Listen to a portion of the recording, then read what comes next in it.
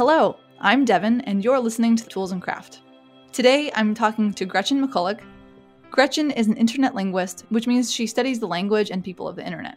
She's the author of the New York Times best-selling book, Because Internet, Understanding the New Rules of Language, which is one of my favorite books that I've read in the past few years. Gretchen is also the resident linguist at Wired and the co-creator of Lingthusiasm, a podcast that's enthusiastic about linguistics. Language and writing have always been important, but I'd argue that they are even more important today because every year more and more of us are spending our days typing into a computer, talking into cameras, and exchanging information. So I'm really excited to talk to Gretchen about how language shapes the way we think and how we are reshaping language. So Gretchen, thank you so much for taking the time to chat today. Yeah, thank you for having me. So I've noticed that in some companies, people use emojis so much in Slack that it feels kind of like if you don't include an emoji, you must be angry or something. And I kind of refer to this as emoji inflation. First of all, does that resonate with you as something that you've seen elsewhere? And when this kind of inflation happens, how do people make up for it so that information isn't lost? This kind of emoji inflation reminds me of a linguistic phenomenon known as the euphemism treadmill and the hyperbole treadmill. So it's this idea that as for example, euphemism gets used more and more for the properties of a thing that we feel kind of gross about or we feel kind of not great about. And so if you have something like bathroom, which is itself a euphemism for maybe toilet, which is itself a euphemism for various other things. And as that gets used more and more, people start feeling even gross about the word bathroom, and they start saying, okay, well, maybe I'll use going to wash my hands or, going to the little boys' room or something like that as another euphemism for the same thing. So the euphemism doesn't stay in one spot. It takes on the connotations of the thing that it was sort of trying to replace. And the same thing goes with hyperbole. So words like very and really used to be super hyperbolic. Very comes from it's like verily as in true. And really, of course, comes from real. Truly comes from true. And so this was really, truly, verily the thing. Except now you're just like, oh yeah, I'm really tired. And we see the same thing going on in the modern day with a word like literally, which also has this meaning of real and true and physical. And literally actually comes from letters, to the letter of the word. And people use I'm literally, I'm literally starving. And okay, you're not starving by a clinical definition of starving, but you are using hyperbole in a way that's very familiar to how hyperbole gets used. And then eventually, literally, and this grinds a lot of people's gears, but it's been happening for centuries. That, literally doesn't actually mean you're literally starving. So if you want to convey that you're actually truly literally, physically, famished, you need to use other words. I think physically is beginning to take on some of this connotation. I think actually is taking on some of this connotation. And it's a natural cycle that goes through where the hyperbole gets inflated or goes on this sort of treadmill and it takes on this connotation and you need another one to fill in the spot. So I think that emoji and other types of ways of conveying emotion and intention online can also become part of this sort of treadmill or this sort of cycle of inflation where you eventually need to pass on to something else. Okay, that makes me feel a lot better because I often found that in past companies I've worked in, I almost found it hard to communicate sincerely when I actually really liked something. And this happened with LOL, for example. So LOL LOL is often used these days to indicate sort of I'm just trying to indicate that I'm not being hostile. And it's it sounds good, lol. It's just, okay, fine. It's just it's softening marker. It's just conveying this sort of tone. And it's not literally conveying laugh out loud to a lot of people anymore. And that's because it goes through this cycle of, at first you're actually using it to conveying laughing out loud or full on laughter. And then you're using it to convey some sort of aspirational laughter. I wish I was laughing. I'm not actually laughing, but you're still my friend and I want you to think that I'm laughing. Which is really nice of us, actually, if you think about it. It's very pro-social. It's oh, I want you to think that you're funny. I know you're not. And then it gets used to sort of, pave over a moment of awkwardness which we also use laughter for, to be fair. Like, you don't always laugh at someone just because they're a comedian. You laugh at someone because, oh, I feel a bit awkward about this. And so lol goes through this inflation. And now these days, if I want to convey actually laughing out loud, like, I am not using lol. Some people may still be doing so, but I think for a lot of people, if you want to convey genuine laughter, maybe you're doing a elongated version of lol, like LOL. Maybe you're doing LMAO. Maybe you're doing ha ha ha ha ha ha ha. And a lot of cases, like, a really sincere laughter is somebody like pausing to say, oh my God, I actually just spat coffee on my keyboard, or some sort of like really long description of what you're doing. And these just go through cycles. I've been trying to popularize LLOL for literally laughing out loud. How's it going for you?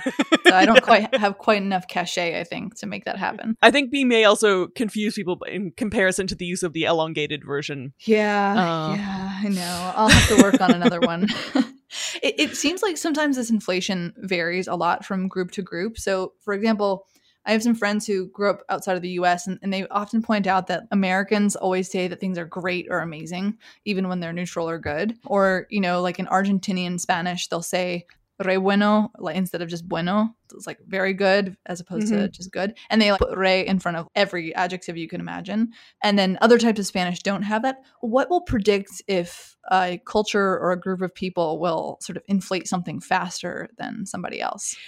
I think there's inflating faster, but there's also just inflating on different words or in different domains. So if great is being used in American English, or also Canadian English, I'm Canadian. For example, when I think of Germans using positive words for things, I think of them saying super a lot, which you wouldn't necessarily say in English, but is also an inflation. It's just on a different word. And so you run into these sorts of communication things where someone's using a word that feels very literal to you and they're just using it. Or British people will say brilliant a lot. And they're just saying, oh yeah, brilliant, good. But if you're not used to that, you're like, wow, everyone thinks I'm brilliant.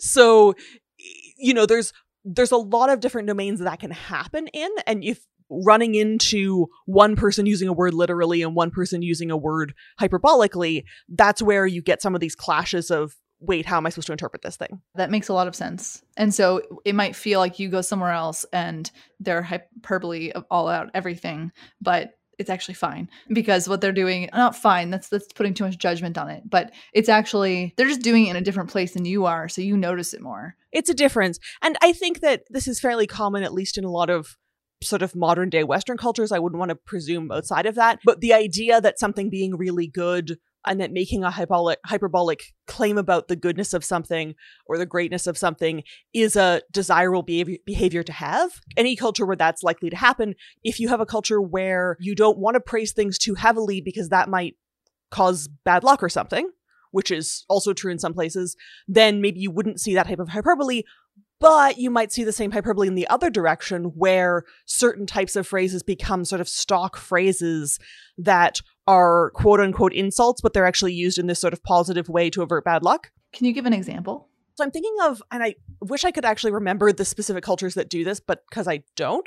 But I think there's a culture where you don't want to praise children because that might attract bad luck or might attract jealousy or something like that. So instead of saying your child is like good or smart or kind or something, you could say that they're bad or they're dirty or they're short or they're one-eyed or something. Like, there's a whole bunch of these sort of stock phrases that are used to talk about children that sound very negative, but in the cultural context, they're positive because you're trying to avoid them getting, bad luck or childhood diseases or all of these sorts of things.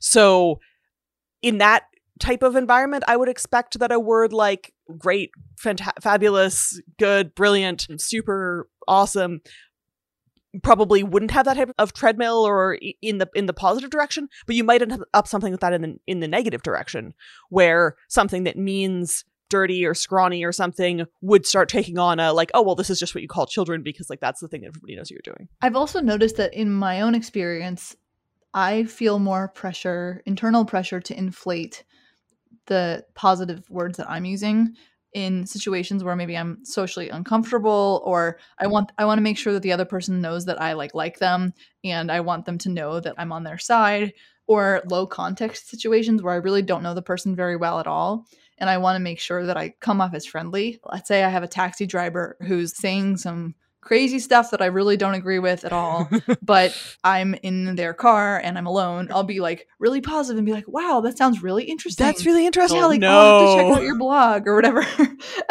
And like, so basically sort of a sense of social discomfort pushing me to be more positive than I actually feel internally. And I wonder if, because the internet is often so low context, do you see that occurring at a faster scale, or am I overreaching there? What I have noticed is that there's a style that's sort of the opposite of this super positive, super enthusiastic style, which is a typographical minimalism where you don't use a lot of punctuation at all. You don't use a lot of capitalization. Maybe you use just sort of a line break or a period every so often, but you do have this sort of minimalist style. And I think of it as a sort of early 2010s Tumblr. Some people talk about it as a queer aesthetic. Some people talk about it as a Gen Z aesthetic. And one of the things that's interesting about it is that it's not doing a lot of the authoritative signals that we have of like, I'm going to use standard capitalization and punctuation because I want to show that I've mastered this set of norms that comes from a certain type of educational system or educational track. And using this, okay, I'm going to write everything in lowercase, I'm going to not put punctuation here, is saying if you don't have the cultural context to understand the norms of this particular community, I'm not interested in having you talk to me. So you can sometimes use the writing style itself to encourage or discourage people from engaging with you. Because if they find that hostile, if they find that weird, if they find that alienating, you're like, great, I didn't want to talk to you anyway. And you can attract certain people to which kinds of context you're trying to talk to or not. I think that some of the styles that get parodied as well, the sort of boomer style of all these ... dots and all of these like, you know, ROTFLOL emoji and this sort of thing, and, you know, capitals in lots of places. You know, if you don't communicate in that style, if you think that style is not something that you're into or something that you'd mock more than you would do, then that's a sign this isn't a social group that you particularly want to be a part of. So you can sort of use it to draw boundaries, even though the internet makes it hard sometimes to draw physical types of boundaries. I feel like there are a lot of different things that exist in the physical world that do this too, where, I mean, in verbal language, you know, you might have slang, and in fashion, you might have some style like goth makeup, for example. A lot of people find it like really unappealing, and that's, I think, part of the appeal of doing it is so that you separate yourself out and you say, hey, like, I want to be with a totally different group. Yeah, and like there's also these sort of physical cues of like, if I were to try to go and hang out with the teenagers at my local high school, they'd look at me like, you're an adult, you look like a creep, right?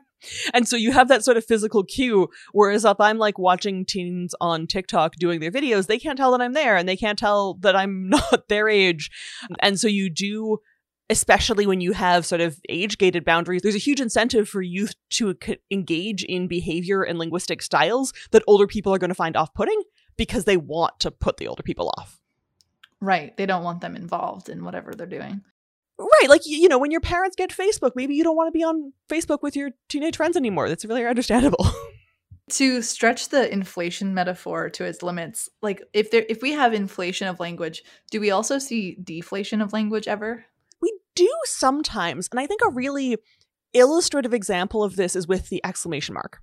You may remember back in like the 90s, the sort of quintessential internet use of the exclamation mark was tons of exclamation marks, and then people would occasionally accidentally type the number 1 in the middle of their strings of exclamation marks. Remember this? Yeah. And then that itself became parodied behavior where sometimes people would write out the word O-N-E or 11, E-L-E-V-E-N, 11T in the middle of their strings of exclamation marks. I don't remember that one. That's great. Okay, well, start doing that again.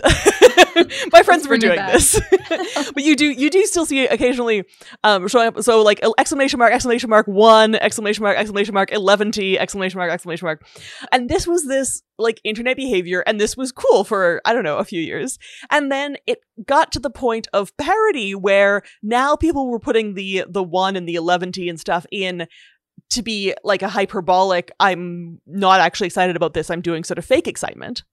And then, if you will, the exclamation mark stock crashed. And people stopped doing a lot with exclamation marks for several years in the 2000s. Like, really not a whole lot with exclamation marks. And then around, I think this was around 2015, 2016 or so, because it was like while I was in sort of the early stages of writing because internet, just how I'd mark every thing in time now. There was an Atlantic article about people occasionally using 3 exclamation marks and how this was this new thing. And I was like, but like people were also doing this in the 90s. It just like stock crashed and then came back. And in the meantime, this whole time you did have single exclamation mark, which is sort of on a different path. And this is the sort of single exclamation mark. Thanks. 1 exclamation mark. It just seems sort of polite and it seems sort of cheery and breezy. And that one has continued this whole time. There's a paper by Erica Derricks looking at it in Business Email and how people will often use it to sort of soften polite requests or make things seem a bit more cheerful. But the multiple exclamation mark use really had this decade or so of fallow period and then came back by people who had maybe sort of forgotten, or maybe just like, how jeans go in and out of how wide they are, had gone in and out of trend. And like now the bell bottoms and the multiple exclamation marks are coming back. And then you see sort of strings of long exclamation marks, but it might not stay there, right? Because eventually it'll be like, okay, multiple exclamation marks, these are kind of cheesy. We use this too much. Are they actually sincere? Probably not.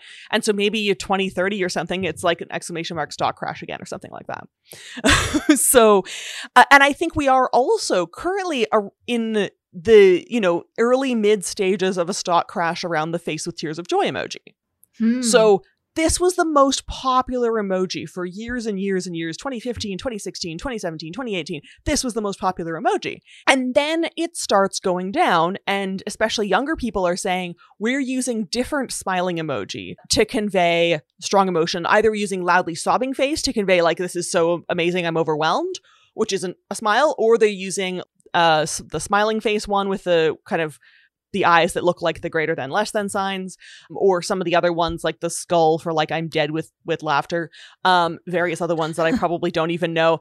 And then you get this sort of panic of like older people being like, wait, but I thought we were cool with the face with tears of joy, because when you get older, you stop maybe paying quite as much attention to the sort of micro trends because you have a life and you have friends now, and you don't feel like you need to maintain your social standing quite as tightly, which I think is very healthy. It's okay to be an older person. I like not being a teenager. Like people are like, oh, the teenagers are doing this. Should I stop doing this so that I don't seem out of date? And it's like, but like, do you want to go back to being a teenager when all you literally had to do was care about popularity and you didn't have a hobby or like friends who just liked you for who you were? Because you can just also just accept that you're an adult and not be cool. I just want to defend not being cool. I am in my late 20s now, and so I'm starting to see my friends sort of split between, well, there's a split between people who just kind of don't give a shit and they just keep using whatever they were using. And then the ones who are like, wait, I'm not 30 yet. I'm still young.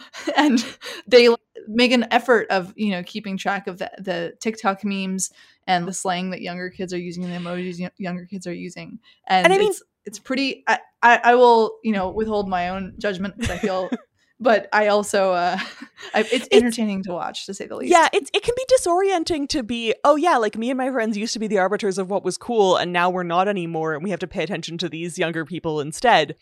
And your consolation can be, it will definitely happen to these younger people too, that in another 10 years, they will also not be the arbiters of what's cool. Like, you don't get to stay there for your entire life. And also, I think as somebody who was like never really that cool, it's a great relief to me that my peers aren't either. So there's this thing going on with the emoji in terms of like whether they're positive, whether they're laughing. And whenever there's a new sort of face emoji, that one will often catch on pretty fast because people are sort of desperate for, oh, what's a new thing that we could do with emoji, because the ones that have been around for a long time have gotten kind of tired. And I haven't yet seen this turn into an emoji backlash of, we're not going to use emoji at all anymore because emoji remind us of the 2010s and they're so retro and we're not doing them. But I wouldn't be surprised if it happened someday, right? Because that's another place you could go. You could say, oh, we don't actually use emoji anymore. We only use plain text emoticons because they're so retro and they're so cool and we love everything else about the 90s and the early 2000s. Bring back low-rise pants and also bring back text-based emoticons. I wouldn't be shocked if it happened, but obviously you can never actually predict something like this. At what point does it become a cycle? Oh, and if it does come back, it'll come back, but with its own evolution, and it'll be done slightly differently, but with sort of it'll never be exactly the same as the thing in the past. Right. And even if emoji do go out for another 10 years or something, then maybe they come back in because now they're retro. So there's not just sort of one thing. There is a whole bunch of potential places for these things to go. If you see it as, okay, language is always a moving target, it's a living thing that exists in the minds of living beings, and nothing about human life or human society, human culture is exactly the same from one generation to the next, and language just comes along as part of that. So interruptions are a lot more common on Zoom and to some extent phone call, but especially internet mediated conversations, sometimes just because, the internet dies or there's a lag. And so in face-to-face conversation, I find interruptions to be just incredibly rude, and like the person usually is doing it intentionally or like can't control the fact that they want to say something, versus on Zoom, I'll usually assume that it's just the internet connection or something like that, and I sort of try to adjust and realize they probably aren't trying to do it. Have you seen, especially in the last year and a half with people spending a lot of their time on Zoom, have you seen interesting behaviors in how people handle interruptions, and how has that evolved? Well, so we're going to take a step back and talk about what we sort of mean by interruptions and how different, because there are already different styles of the ways people deal with them. So the linguist Deborah Tannen talks about two different styles of behavior, which is definitely a continuum, but, we can talk about sort of each end of the continuum first. And this is a difference between high involvement conversation style and high considerateness conversation style. And high involvement conversation style, shows that you're engaged and shows that you're paying attention and shows that you're interested in what someone's saying by being very involved in what they're saying, in sort of anticipating what they're saying and like reacting at the exact right point, even sort of anticipating what they're saying so close that you manage to finish their sentence with them in the exact way that they were doing it, and being very on the ball in terms of what someone's saying. High considerateness conversation style is about leaving space between what people are saying, giving each thing that someone says sort of full air in terms of, okay, someone's going to take their turn, and then I'm going to give it a little pause, and then someone else is going to take their turn, and sort of giving everything in there room to breathe. And neither of these are wrong. There's not a problem with either of these, and it is a continuum, so you can find yourself, okay, most of the time I'm at the considerateness end of the spectrum, but sometimes I end up talking to someone where I'm like, oh my gosh, why are you not saying anything? And it's because they're waiting for a pause that's even longer. Or most of the time you can be at the high involvement end of the spectrum, and then sometimes you can find yourself talking to someone, you're like, I can't get a word in edgewise, you're talking so much. You're interrupting me. And this can definitely interact with other things that are going on, but it's useful if you're talking with somebody who has a different conversational style from you to sort of pay attention to that, and pay attention to if you're the only person talking and the other person isn't getting a turn in edgewise, or if the other person's sort of waiting for you to say something and you can try saying it even though they seem like they're still talking. One of the sort of stereotypes that Tannen mentions as far as helping people get a grasp on which groups are associated with which thing is that New Yorkers tend to be high involvement and Californians tend to be high considerateness. You were saying people interrupt so much in conversation and it's bad. And I was like, yeah, well, not where I'm from. So if we're coming to electronic types of communication, coming to it with a background first of like, okay, well, what happens offline and what types of conversation styles can cause friction even between different types of offline groups. And now I'm going to give you some space to talk. No, I see what you mean. I guess what I'm talking about is interruptions in which someone cuts off a full sentence and sort of changes the direction, which feels a little different than the high involvement style you're talking about, which is like you're saying a sentence and I'm going to add on to the end and that kind of thing. It's more of like, hey, I'm going to like hijack this conversation and go somewhere else with it because I don't like where you're going. Is that also more of a difference though? And maybe that is less rude in high involvement or otherwise styles? I think that one of the things that I find challenging about electronic communication as a relatively high involvement person is that because you potentially have like a second or so of lag, you don't have as many obvious cues to, is this person going to continue their thought or have they finished and is it my turn now? Especially if you're used to having those pauses be really tiny, you're trying to sitting there being like, am I allowed to break in or am I not? And like, is this person just continuing what they're saying because they're waiting for me to break in, which is also a very high involvement thing to do? Or is this person actually have a thought they're trying to continue? So I think that especially Zoom in particular as a platform, which tends to sort of automatically mute or semi-mute other people when one person is talking, I saw somebody complaining about this in terms of like, whoever designed this feature for Zoom has never met Jewish people, which is also a group that's stereotypically very high involvement. There are lots of groups of people that are high involvement. It's not only one group, but it's sort of two types of behaviors that are sort of found along a spectrum in various groups of people. So I find that particular thing harder, and other platforms that don't automatically mute people while someone else is talking, I find it a little bit easier to sort of break in if I want to.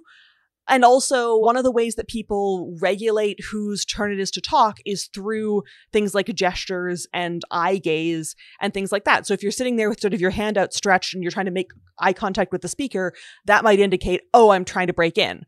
And yeah, you kind of have that in a video call. Some people use like unmuting as a sort of lightweight signal that you want to take a turn. So if everybody except for the speaker or like main two speakers are unmuted, and then I unmute myself, maybe that's a turn that I'm trying to talk as well. And I've seen some people sort of notice those types of things and sort of help facilitate conversations that way. But I think it is something that these really subtle delays that we don't really think we notice in a conversation can create this sort of added layer of friction where you're not sure if someone's trying to break in or not. Yeah, I've definitely done the flicker, the mute kind of thing to show that like, hey, I have something to say, but also I don't need to cut you off right now, but just know that I have like a thought that I want to add. You're mentioning it now makes me realize like it's not actually clear to me that everyone sees that signal.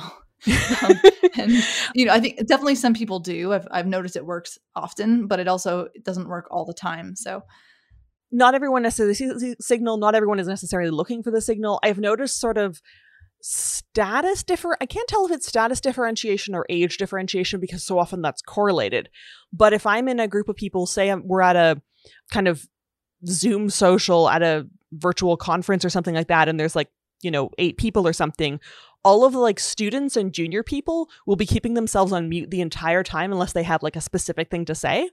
Whereas the older people, who are more also likely to have higher social standing in this situation, they have a certain amount of seniority, will just sort of leave themselves off mute the whole time. And it's not clear to me if that's because the younger people have been attending Zoom school and they've attending all of these sorts of meetings where they're not expected to contribute, and so they're keeping themselves on mute a lot of times for that, or whether there's a sense of like, this doesn't feel like my sort of home turf and I don't feel like I have the right to stay unmuted because I don't feel like I have that much to contribute to this conversation in this social setting. I think you'd need to do a certain amount of virtual fieldwork with younger people who are in a group conversation where it's all 19-year-olds and they're all friends with each other. And at that point, does everybody mute, or do people sort of take it in terms depending on social status? Because I do think if you had a group of like 40, 50 something professors who were all very senior, probably none of them would mute. But I don't know exactly what the emergent behavior is there among younger people who are used to muting a lot more proactively and maybe have a keyboard shortcut set up for muting. I'm not quite sure where that behavior is going, but I think it's interesting. That's fascinating because I'd actually always assumed that it was just people who have spent more time in meetings in general, sort of this is now me putting my own color on it and just how I've always thought of it, which is like they know that muting when you're not talking is a good idea because something could be making a noise in the background at any time, or your audio might be weird and like creating some feedback that you don't realize. And so it's just generally good to be muted unless you're saying something. And like people who haven't spent as much time on Zoom, who I think correlate with older people, but it's not always true, wouldn't know that, and so that's why they don't, and then they have like a weird echo in the background or something like that. Right, but then if they do mute, they're not as good at taking themselves off mute, so there's also the sort of you're on mute thing. So it's sort of what reflexes you're used to having. But often if you're in a conversation, so if you're in a group of like 8 people and sort of if you have somebody who's like chairing a meeting with 8 people, they'll probably stay off mute for most of the time because they're intervening after somebody else is talking, right? Like maybe they're muting if somebody else is giving a report or something, but they might stay off mute the whole time, even if in another context they would mute themselves. Right. So that's partly a social status thing where if you have the status of chair of the meeting, you have the right to stay off mute for more time than somebody who's just delivering a few reports or asking a few questions here and there. Yeah, but I think it's something where the norms are still in flux, right? So I think it's a combination of these things. And in another 5 years or so, maybe we'll be able to disentangle them a little bit more. There's also other correlations where if you're running a conference, let's say, you've probably organized your whole day and told your spouse and whatever to like, please don't come in the room because I'm running this thing. It's important. Versus if you're just a participant, you also might be like in your pajamas cooking lunch while you listen to the lecture or whatever it is. And so there's other things going on in there too, but it's really very multifaceted. And I hadn't thought about the status aspect before. And there's also a status aspect in terms of how likely are you to have like separate office space in your house that you can guarantee is going to be relatively quiet, right? Whereas if you're a student, maybe you're living with your parents, or maybe you have like 3 roommates, and you're like in a corner of your bedroom or something, and you're in your like kitchen and there's other people in your house going to and fro, the more money you have, basically, the more potential you have to control your surroundings in an audio sense, in an audio meeting. So if putting yourself on mute because you're sort of worried about what your background sounds are going to be is also sort of a factor of like, do you live in a tiny apartment with 3 roommates who are going to potentially make a lot of noise, or do you live in a big house in the countryside and you have a whole office by yourself and it's not going to be loud? Yeah, that is really interesting. Yeah, there's so many dynamics that go in there, and because it's so multifaceted, it's also very easy to pull the wrong interpretation out. You could be like, oh, this 19-year-old kid has tons of sound in the background. They're not taking this conversation seriously. When no, they just don't have that much money, so they don't have, that they just maybe are still in college. They don't have any income. And so they don't have a place to do it. And this is actually the quietest part of their house. And they were really worried about this for the 30 minutes before the call. Right. Like maybe they're living with their whole extended family. They've got, kids or something going around. Like there's so many factors that can be in someone's life that, taking it as a sign of like, oh, we could just do this seriously. And I think this comes into some of the discussion about like going back to the office and to what extent people like that or don't like that. I mean, yeah, if you have a whole home office space that's like a whole room that you can set up with an extra monitor and all of this stuff, that's a very different prospect from like, oh, I don't want to head back to the office. I've got this nice office space from, okay, well, I've been doing work from my bed for the whole pandemic because that's literally the only space that's available. So what are people dealing with in contrast to being able to work from somewhere that isn't the home? It's a great point. It seems like a common theme of a lot of your work is that we should just be more generous when we interpret what people mean. And sometimes it's not well-deserved, right? Because sometimes people are actually just jerks. But most of the time, they're just doing the best they can. And just because they said something in a way that you interpreted one way, like try to think of the best possible interpretation. I think part of the reason why I try to focus on that message, which like, yes, people can be jerks, is also that there's so much discourse around language that talks about it in terms of, well, if this person doesn't do this one thing that I was taught to do in my grade 10 English class, then they're wrong and they should be not listened to for the rest of their life. And it's like, really, can we not think of better ways to interact with each other as humans? And if you're using language as an excuse to pin jerkish behavior on, just stop and think about what you're doing with your life and think about your life choices and what led you to that place and what you could be doing differently. There are lots of different ways of interacting with the world. And if someone is genuinely using language to be a jerk, they're also doing other things that are jerkish. They're not listening to people's boundaries. They're not listening to people's consent. They're overriding people's, personal space and lots of these types of things. But there are lots of ways in which humans just grow up slightly differently. They have slightly different sets of norms, whether in terms of turn taking or in terms of, I get a lot of people angsting about emails and how to do emails and worrying about sort of cliche stock social phrases that people use in emails, just circling back or just bumping this onto your radar again, or just wanted to pick your brain, like all of these sorts of stock phrases people use in emails because they show that you're part of a social group.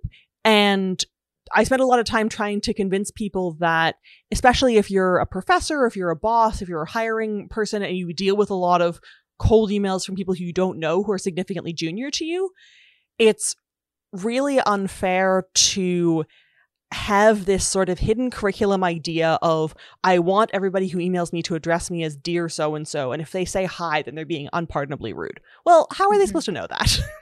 Hi is really normal in a lot of other contexts, like even hey, which gets some flack from people for being like, oh, this one's kind of informal. This is pretty normal in a lot of contexts. There isn't a context in which dear is particularly normal in most other environments in, 2021, that this is like this thing that we use in other social media platforms. You don't call people dear. And I hear from a lot of younger people that they're resistant to the advice. They've seen the advice to address letters and emails as dear, but they're like, oh, no, this is uncomfortable. It's weirdly intimate. It would be inappropriate in the same way that addressing my boss or my professor or my manager as my darling. Like, we're not on those terms. They're not my dear. Like, maybe you can say this to your grandma, but like, why would you call someone that in a work context? Like, wow, sexual harassment complaint, anybody? Seriously. And that's something that does not occur to people who are from the sort of letter writing generations, when of course you just begin a letter with dear because that's what you do. Even though when you pause and look at it, you're like, actually, maybe that is kind of weird. It reminds me of the Hamilton song, Your Obedient Servant, which is like all about this. And yep. I think it's like at the end of some letter that, Alexander Hamilton is writing to one of his other founding fathers or something, or to Aaron Burr, I think. And to Aaron Burr. The song in the musical it's really great because it's all your obedient servant, A. Burr, A. Ham. But they end this, very obedient servant letter correspondence by challenging each other to a duel. Like, that's not obedient servanthood.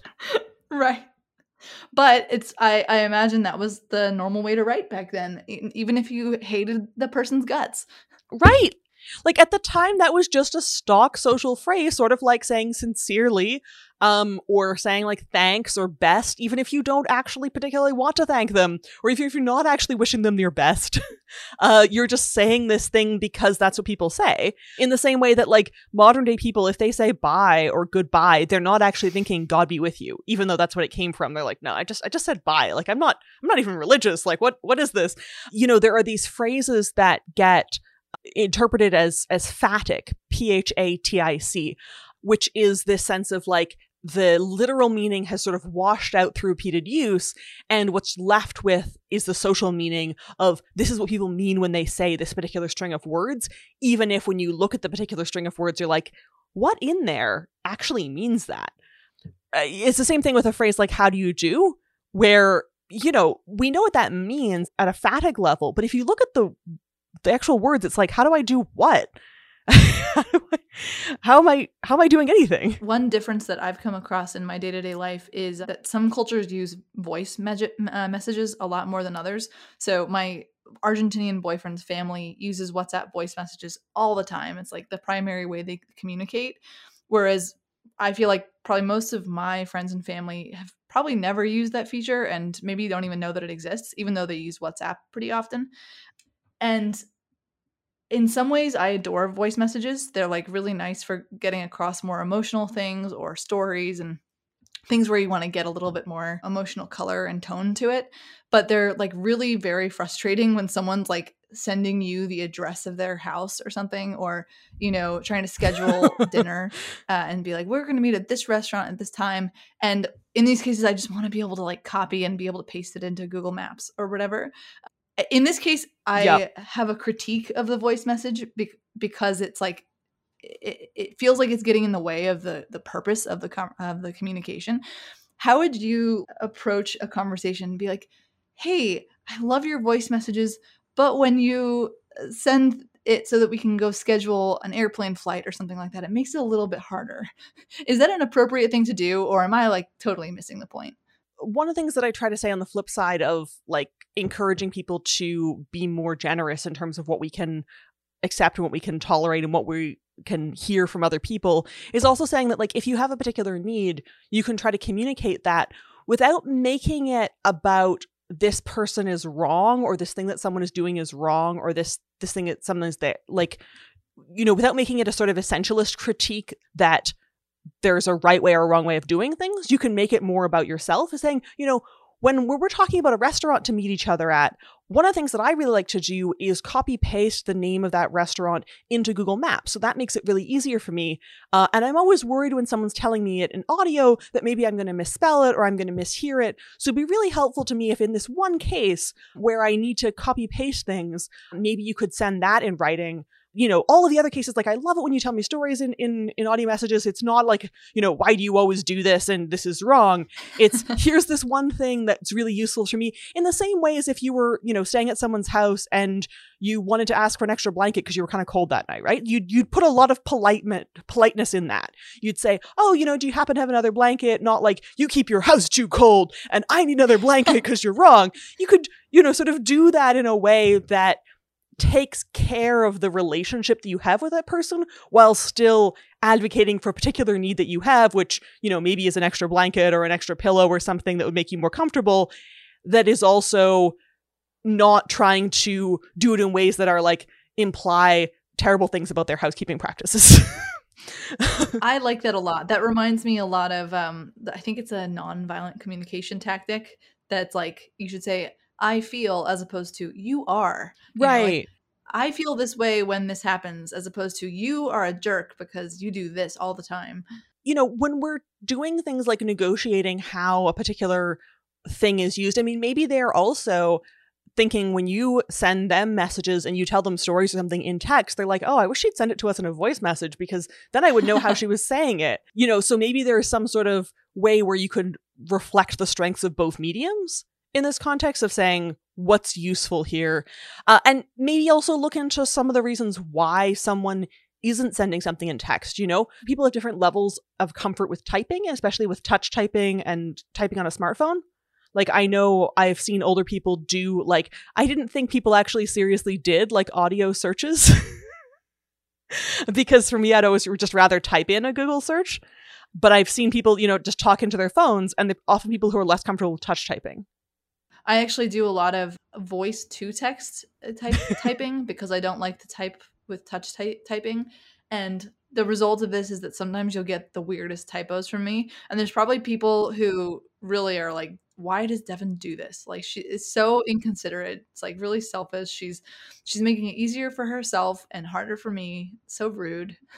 But I mean, like, there are lots of ways of interacting with people. There are other things that I do that make things easier for me rather than for somebody else. And just sort of figuring out, because we're at a stage which is sort of an unfortunate stage where I think a lot of people are realizing that, like, hey, when you are criticizing people's language, they do sort of take it as a personal attack, and there is so much baggage around language being used as sort of a tool for elitism. And so even if you say something innocuous about someone's language, like, I really like observing things of people's languages. I'm like, oh, what an interesting, word you have there. What an interesting vowel you said there. And people still take that as a criticism because we're at a point in a society where so much of linguistic commentary has been criticism and has been, or if there are, 2 or 3 pronunciations of a given word, people will be like, well, which one's right? And it's like, that's just not a very interesting question. It can be the case that one of them is more characteristic of one region or another region, or one of them is more characteristic of one age group versus another age group, or one of them is more characteristic of, like, people who learned words through reading versus people who learned words through speaking, which I think is pretty relatable to a lot of people. But that doesn't mean that there has to be a single right answer. Like, language is this sort of richly textured fabric that has lots of different variation within it. It's not just this one, like, here's this one thread that everybody has to sort of climb onto. And so it's hard sometimes for people to hear messages around, like, oh, I didn't understand you when you said that. Can you say it again? Without hearing that as criticism and just hearing that as, sorry, it was kind of loud here and I didn't catch that. Or, oh, how interesting. I'd say that word differently. But that doesn't mean that either of us has to be wrong. Yeah, that's very interesting. That history of the critique so often being based in judgment and class, resulting in future critique, or not critiques, future comments being perceived in that light as well, even though they are not critiques at all. They're neutral or maybe even positive. It's sort of like how, like, there are a lot of topics where people have sensitivity because they've gone through a whole life of hearing negative messages about what they're eating or what they're wearing or something like that. And if you hear, like, one more thing about, like, your body or your culture or something like that you've been criticized a lot for, even if that one thing feels sort of innocuous, it's the sort of straw on the camel's back that you have this reaction to that's not just based on the one thing, it's based on the whole lifetime of other things you've also heard in conjunction with it. Yeah, definitely. It reminds me of a little bit of this thing I've heard of called the difference between ask culture and guest culture. Are you familiar with this? Yeah. Yeah. So for people listening, ask culture is about people who are very comfortable just asking for something, and they say, and if you say no, that's fine. They just said it, they asked it, and now you move on. And then guest culture is a little bit more of like you would not ask for something unless you think the answer will be yes. A classic like clash of culture here would be that an ask person asks someone from a guest culture background, "Hey, I'm in town. Can I stay at your house this weekend?" And the guest culture person's like, "Wow, that's so rude. They're, they're barging in. They think that they can just stay at my house whenever they want. I don't even know this person very well." And the ask person would be totally fine with just a no, and they'd be like, "Okay, cool. I'll find a hotel," or whatever it is. And neither of them is entirely wrong in either way. It's just that what the expectation is what matters and what they're used to. And certain types of communication might be more effective for certain types of goals, but it's not like one is like superior to the other in every way. Yeah, exactly. And it depends on what expectation someone's coming in with. And especially for guest culture, which often thrives in very sort of densely networked communities where people have been a part of the community for a long time, because you have to have a very sophisticated idea of what you could reasonably guess, which requires a sort of dense amount of shared cultural context. Whereas in environments where a lot of people have arrived from multiple different cultural contexts, you end up having kind of veering more towards ask culture because you can't assume that people are sharing the same set of guesses at all. People who identify as extremely online seem to really relish the idea that internet communication evolves quickly. And there's this implication that it evolves more quickly than offline language. And to me, that feels pretty accurate. But I'm curious, is there research that compares the speed of evolution of online versus offline languages? I have been looking for research on this topic for quite a few years now, and I haven't managed to find any that's sort of that unambiguous. What I can say is that there is a sense in which particular words or particular expressions can go viral online in the same way that a funny video or whatever can go viral, and lots of people can see them. And lots of people can witness them. Now, whether that leads to durable language change or just here's this thing everyone's talking about for this week and then it's over, is a different sort of question, right? So on the one hand, individual words or individual phrases or something can spread without the need of an intermediary. You don't need to get approval from the New York Times in order for your TikTok to become viral and lots of people to see it. You do end up often getting sort of news aggregator sites sort of posting like, here's the Vox explainer of this word. So, the media has this sort of role as well of bringing it to yet another audience. The question of whether something is actually likely to get picked up by people or is actually become a durable part of people's vocabulary is a more complicated question, because people tend to get exposed to new items of vocabulary from people who are sort of outside of their main social group. So, this concept of strong ties versus weak ties. This is the idea from, I think, a sociologist called Granovetter, where some people that are strong ties. These are people that you know well and that you often have lots of mutual friends in common with. Other people are weak ties who you maybe don't know quite as well, and you also don't have a lot of mutual friends with. So if you are a lawyer and you have lots of other lawyer friends and they all sort of know each other and travel in the same circles, and you also have like one friend who's an artist, that's sort of your bridge across to the artist group.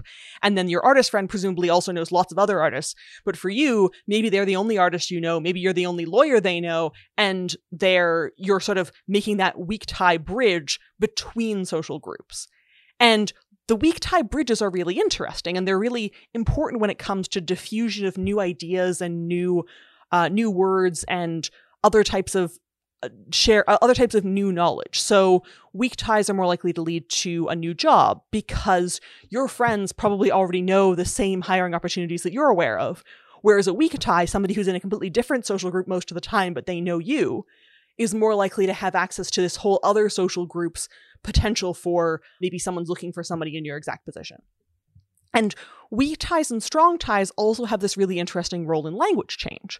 So weak ties are more likely to introduce a new word to a community because they have this exposure to whatever other social group is potentially using that word. But they're also, if you just hear a word from a weak tie, you're less likely to pick it up and actually use it than if you also hear it from strong ties. So there's a study that was done on this on Twitter, actually, because on Twitter you can see who follows who, which is a great gift for social networking researchers, because trying to figure out like who knows who was actually really hard before internet studies. I don't know if we realize how hard that was. Like, you do these studies where you go into like a high school, right? And you'd ask each student to list like 5 friends or 10 friends. And then you'd like draw this map of like who knew who based on which friends people listed. But of course, you wouldn't be listing all of your friends the way you can on a social media site. You'd just be picking like 10 people, which would be sort of a feasible number of people to crunch from a data perspective before we had much computing power. It's really changed a lot. So in this Twitter study that I'm thinking of, they found that people were most, and they could also see sort of like when a new word was being introduced to sort of spreading, who you were most likely to see a word from. And so you were more likely to see a word first from somebody who's a weak tie, who had different social networks to you, primarily. But you were more likely to actually start using the word yourself if you'd seen it from a strong tie. So, you know, something becoming viral doesn't necessarily mean that I'm going to use this particular word with my friends, unless I also think my friends have also seen this viral video and that we all have this shared context if we've all seen it. And then the other thing was this effect of, you know, how had people seen this word or not on Twitter, and like, you know, who they were following and stuff like that. That only held for words that seem to take advantage of the online medium somehow, or of the written medium somehow. So things like acronyms, things like phonetic respellings of words. So this is stuff like gonna, spelled Gonna, although gonna is, you know, achieved full saturation. Not that one's not spreading. But I think the example they had in the study was Sutton, Suttin for something, which hasn't achieved full saturation. So that can sort of spread. And those are things that are very characteristic of the written medium, which is what you're seeing if you're on Twitter. Whereas other words that are sort of just as easily pronounceable out loud versus written online, those didn't seem to have this direct correlation between whether or not people were seeing them on Twitter, which suggests that maybe we're missing like half the data on those words because people were also getting exposed to those offline. There's this sort of interesting effect. I have a kind of personal example on the, you know, how do you get people to adopt a word perspective? Earlier this year, I ran an online conference about linguistics communication. So for people who do linguistics communication online, and I thought, well, we're still in a pandemic. People are attending online conferences. I'd like to do one that's sort of more of a model for how you could do a really good online conference that has a lot of social interaction and also brings together a group of people that hasn't historically had their own conference. And this was people who are doing linguistics communicators, you know, people who have linguistics blogs or YouTube channels or podcasts or all of these sorts of things. And there were about 100 of us. And I called this group, this style Lingcom, which is based off SciComm for science communication. You have linguistics communication. And I'd been sort of using the word Lingcom for quite a while, for several years, since 2017 at least, in various contexts with other types of workshops that I was running and stuff like that. But it seemed to be that having everybody at this conference together was what made Lingcom sort of escape from its, initial creator. And now I just see people using it on Twitter. Like, they're not even talking to me. They're not talking about me. They're just talking about their own thing. And they're talking about it as sort of this existing phenomenon that everyone thinks exists. And I think it was partly like not just having one person who they kind of knew saying this word, but being at a conference where everybody else that was at the conference was also using this word and was also knew what it meant.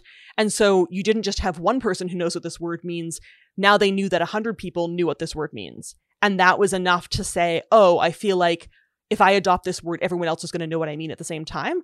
It's not just like one influencer trying to be an influencer and trying to say, hey, this would be a good word for this thing. Right, because words are only useful if people understand what they mean. So you could hear a word and be like, oh, that's a great word, I should start using it. But then sort of be like, well, people might not know what I mean, so I'm going to hold it back. Versus if you have a group of 100 people or whatever the number is who are using it, then you're like, okay, I have confidence that this will be understood. Exactly. And it's such an interesting example of how language can exist both in our heads, which it does. Like, even if you take away all of the other English speakers, like, I still speak English and it's still there. It's still in me. But at the same time, it also exists in this community level where you know, part of the things that are decisions that are behind my speaking English or choosing which particular words to use or choosing which new words to adopt are based on what I think other people are going to understand or what I think other people are going to use around me. You are a resident linguist at Wired magazine, and I think this is a pretty uncommon position. Like I don't think I've ever worked at a company that has a resident linguist. If you were the resident linguist at, say, Facebook or Twitter or any of these other social networking sites, how would you try to get the company to change the way the website is designed? Oh boy, that's a big question. Yeah, I think, well, so in the context of being a resident linguist at Wired, the first site that gave me the title resident linguist was The Toast, which was a, RIP, was a sort of very eclectic, news/blogging site that had a really good run for a few years. And I wrote some very weird pieces for them. And they were like, yeah, this is Gretchen. She's our resident linguist. And so when I started talking with Wired about writing that column, I said, if we ask the Toast if they don't mind if we borrow their resident linguist title, I think it would sort of work well here.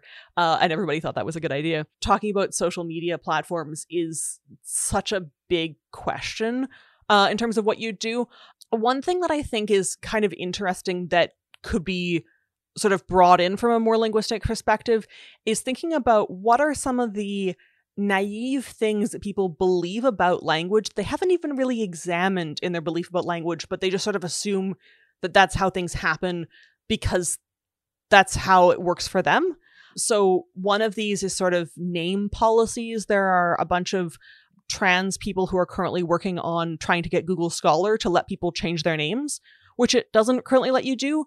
And I mean, there are lots of reasons why both trans people and cis people might want to change their name at some point in their life, and they want their publication record to keep following them.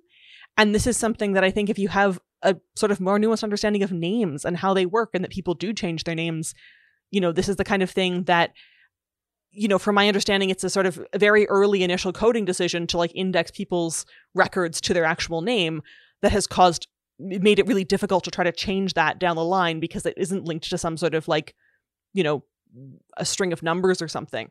So that kind of thing, or things in terms of, there are 7,000 languages in the world and most tech platforms support a tiny, tiny subset of that.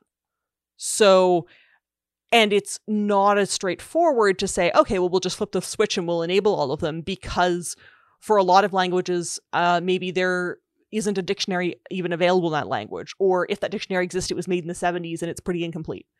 How can you take sort of a broader perspective that isn't limited to just this, here's this like, the Anglo perspective that I've taken in my particular life, but how can you take a sort of broader perspective to make tech platforms in general more welcoming for a variety of languages and a variety of experiences?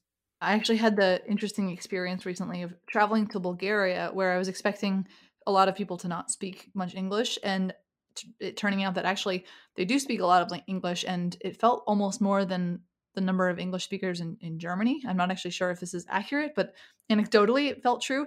And I asked them why, and they said, oh, it's because Bulgarian is a really small language. So for us to like be able to do most things besides talk to our family and like people who live in our town, we need to be able to speak English, versus German, which is like a very large language and is supported by most platforms. And there's a lot of books and stuff written in that. And that was a really interesting thing. And there are like multiple German speaking countries. You can go to Austria, you can go to Switzerland or something, and you're like, oh yeah, I could still be in German. I think this is true in Icelandic as well. In Iceland, there are a lot of Icelandic youth are like, oh yeah, well, we'll use English because that gives us access to all of this sort of social platforms and information and this sort of stuff. It's a sort of tricky question, right? People should have the right to access stuff in their own language. And it's this position of us as English speakers, we're like, oh yeah, everything's just available in my language. Like, that's just how it is. And you're like, well, that's not true for everybody. Even for very large languages. Like my boyfriend's a software engineer, and he is from Argentina, but there's not that much software content in Spanish. I mean, it is still a lot more than probably almost any other language besides English, but he still, if he wants to find a really technical document about some parser or whatever, he's gonna read it in English. He's not gonna read it in Spanish. Yeah, and there's an interesting sense in which most programming languages are still based on English, even if they're based on this highly stylized and formalized version of English. So if you take a language that has something like an if-then statement, like the word if and the word then are going to be in English. There are some languages, so like French, so I speak French, I live in Montreal, and I was thinking about, okay, so if in French is si, but there isn't actually really a particularly good equivalent to then in the way that you'd want to do an if-then statement in French. Like, you just use si on the one half of the sentence. Like, you can do this in English, right? Like, you can say, if it rains, I will bring my umbrella. You can also say, if it rains, then I will bring my umbrella, but you don't have to put the then in English. And in French, you would almost always not put the then in, and you would just say, like, si il pleut, j'apporterai ma parapluie. Like, you would not put another word in. Like, you could put donc or something, which was sort of the thing that some French friends and I came up with as probably the closest word there. But there isn't, it's not as obvious a pair in another language, even one that's like had a lot of contact with English throughout its history, mutual contact throughout its history. There isn't, even in something that's a fairly obvious bit of structure, doesn't necessarily always have a direct correlate. And if you're learning a programming language as an English speaker, you have all of these like nice little easy mnemonics of, an individual thing that begins with the same letter. Ver stands for variable, and you're like, oh, I know the word variable, that's a word I have. Whereas if you're trying to code and you speak a different language, you just have to learn this arbitrary 3-character string, and you don't have an obvious memory peg to put it on. And you might even need to learn this string in a script that you don't know particularly well. If you are more comfortable in Cyrillic or in Japanese, hiragana and katakana and kanji and so on, like, you might be learning a new script at the same time. And if you say this to a lot of programmers, they get very defensive. And I got more angry emails from that Wired article than I got from like anything else I've written. And they're like, well, of course you should, but that's because you should just learn English to learn how to code anyway, because you're going to need it to learn the documentation and the help files and so on. And I'm like, cool. So what you're saying is that the situation is actually even worse, and therefore, but also this is a lot like the arguments that people used in like medieval Europe to justify why everyone needed to learn Latin. Because if you wanted to access the technology of writing, and writing is a technology, it's not natural to humans. It's something that got invented and has gotten forgotten and has gotten adapted.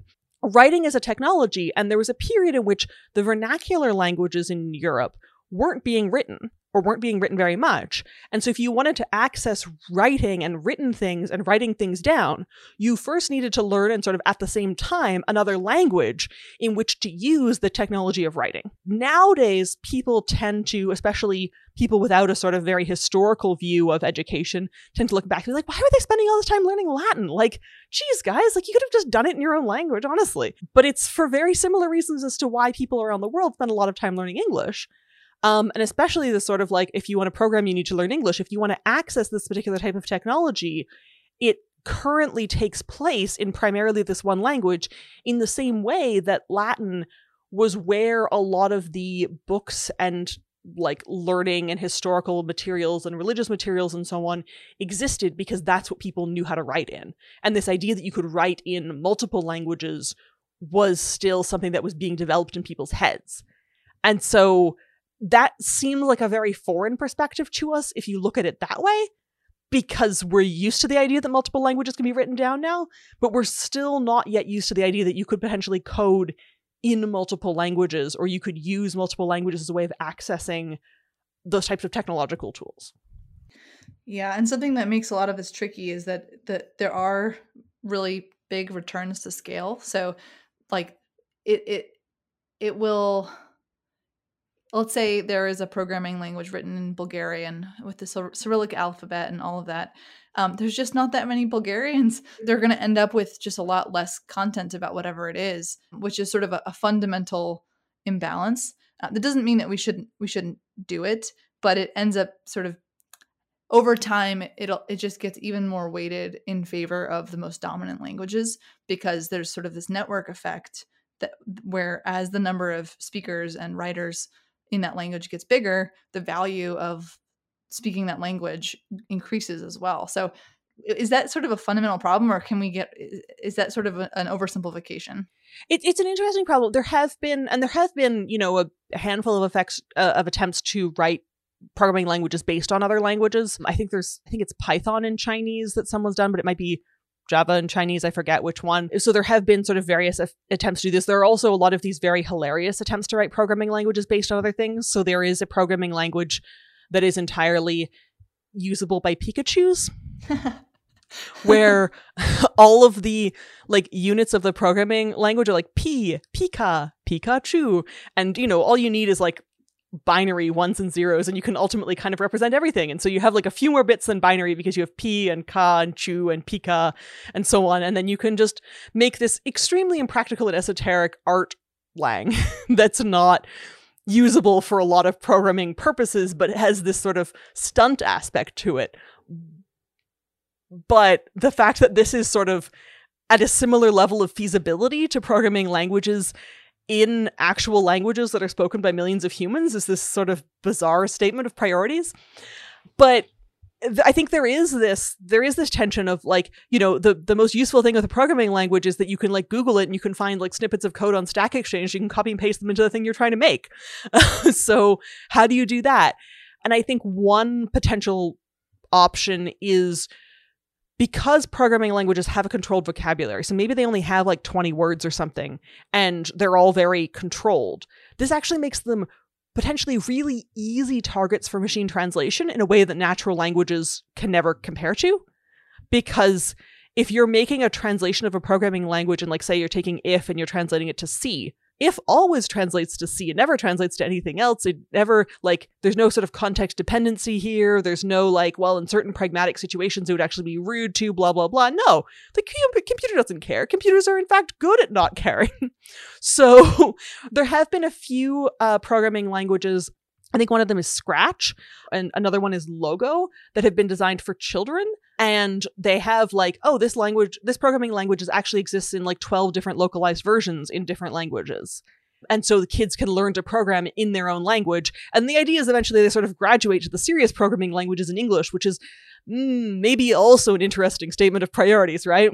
But at the very least, it's giving them this sort of, it's a single programming language on the back end, but it's translatable on the user end to a bunch of different programming languages so kids can learn whichever one they're more comfortable in.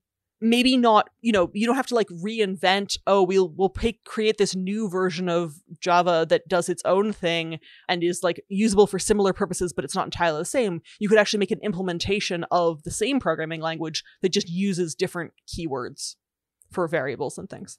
Right, because you would just literally replace the letters with other letters or other like images or whatever it is. And it's very straightforward. It could be very straightforward. I mean, there are levels of complexity more than that, right? Because, if you have a word that means, so like say you have a word like C, which is actually a good example, which means if in some languages, it also means yes in other languages. Oh, no. Right. So, and there are some languages in which it might even be a synonym, and there's some languages where it's say for one and C for the other and things like that. So you have to know, like, is this Spanish is this the Spanish version, or is this the Italian version, or is this the French version? Because we need to know whether the C means if or whether the C means yes. There is a potential for confusion. It's not quite as easy as just pop it all into Google Translate, but like computers can do a lot of things, and I actually don't think this is one of the things they would struggle with as much as many other things we're trying to get computers to do, if people thought it was a priority. It sounds relatively straightforward. Like if you said, let's translate all of Python's, core library into Mandarin, as opposed to let's translate this podcast into Mandarin. The former sounds probably much more straightforward than the latter, I would guess. Right. And like once you did it, it would be done. It wouldn't Right. be as much of a, okay, we translate this podcast episode and then we've got to translate the next podcast episode. It'll be a completely different task. It'd be like, this is a controlled vocabulary. It's a small number of words. We have to maybe have a few debates about how we're going to deal with some of the edge cases. But then once we've done it, it's done. So I don't think it's not doable, but I think it's, there's a question of sort of will for who would do it, because the people who currently know how to program are people who are currently comfortable in English. But that's not true of the whole world. So we're coming up on our time. So let's wrap things up with one last question. Why do I feel compelled to wave at the end of Zoom calls? I think waving is actually a really elegant solution to this sort of coordination problem at the end of Zoom calls.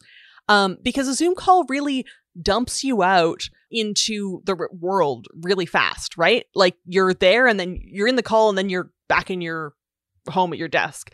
And there isn't really this sort of transitional moment where in a physical meeting you have the sort of, okay, well, we're sort of going to pick our papers up, close our laptops, put all our stuff back in our bags, stand up from the table, finish that water glass, walk towards the door of the meeting room, go through the door, go in the hallway. And you have all these sorts of moments in which you can be like, oh, wait, just this one more thing. Or, like adjust to the idea that you're leaving. Mm-hmm. Whereas in a Zoom call, when you hit leave, you're out of it and you're gone. And so you want to make sure that you're on the same page as everybody else who's in the call, that we've actually all agreed that it's leaving time now. And I think a really elegant way of doing that is you can look at the screen, you can see everybody waving, and you can be like, okay, we've come to consensus that leaving is what we're doing now, and so we're waving at the end. Right. That makes sense. So people don't feel like it's just dropped off. Right, because you could, and we do this in phone conversations to some extent too, not with the waving, obviously, because you can't wave on the phone as much. Although, interestingly, people do gesture on the phone even though no one can see it. Mm-hmm.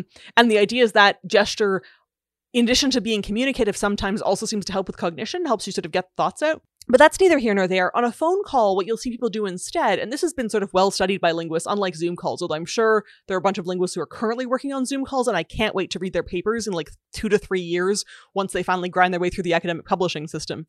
So you have this sort of process and a phone conversation of being like, okay, well, yep, all right.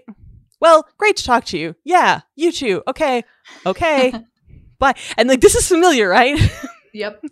And you have to have a bunch of these sort of like semantically vacuous exchanges, or turns, where you're not actually conveying anything, but you're just sort of coordinating around the idea that you want to be ending the call. So that it's not as disruptive when you just sort of hang up at the end. Whereas like in a TV show style phone call where someone would be like, the burgers are here, and then they'll just hang up. And you're like, nobody does this. Right. But it's also not very interesting to watch in a TV show. So exactly. It's really not interesting to watch a TV show. It's very understandable that you cut it out. But if you listen to a real life phone conversation, you do have these sort of semantically vacuous turns that are just serving this function of coordinating the idea that we're going to be ending the call now. Because, and I mean, it's not that you don't see this in a physical environment. Like if you've been at someone's house and you get up from so you're in the living room and you're hanging out or whatever, and then you're like, oh well, it's getting kind of late, and so you have a few turns of like, yeah, better let you go, better let you get to bed, and you sort of walk to the front door, you get your coat, you're standing there, maybe you're putting your shoes on, and you're sort of having some of those conversations there. And sometimes this leads into, oops, we're accidentally standing at the door holding onto our coats, and we've actually had another half-hour conversation. And sometimes this is just the sort of, or you start talking about the sort of mundane logistics of, are you going to take the metro? Are you going to take the subway? Or like, how are you getting back? You can have this sort of logistics conversation, but you do have those sort of transitional moments in other spaces. And I think it's really not surprising that we want a transitional moment like that in a video call as well. I'm extremely tempted to just stop this call and jump off and see however you react. But I'm not going to do that. Extremely rude. This has been a really fun conversation, Gretchen. Thank you for coming on Tools and Craft. Yeah, thank you for having me. This has been fun.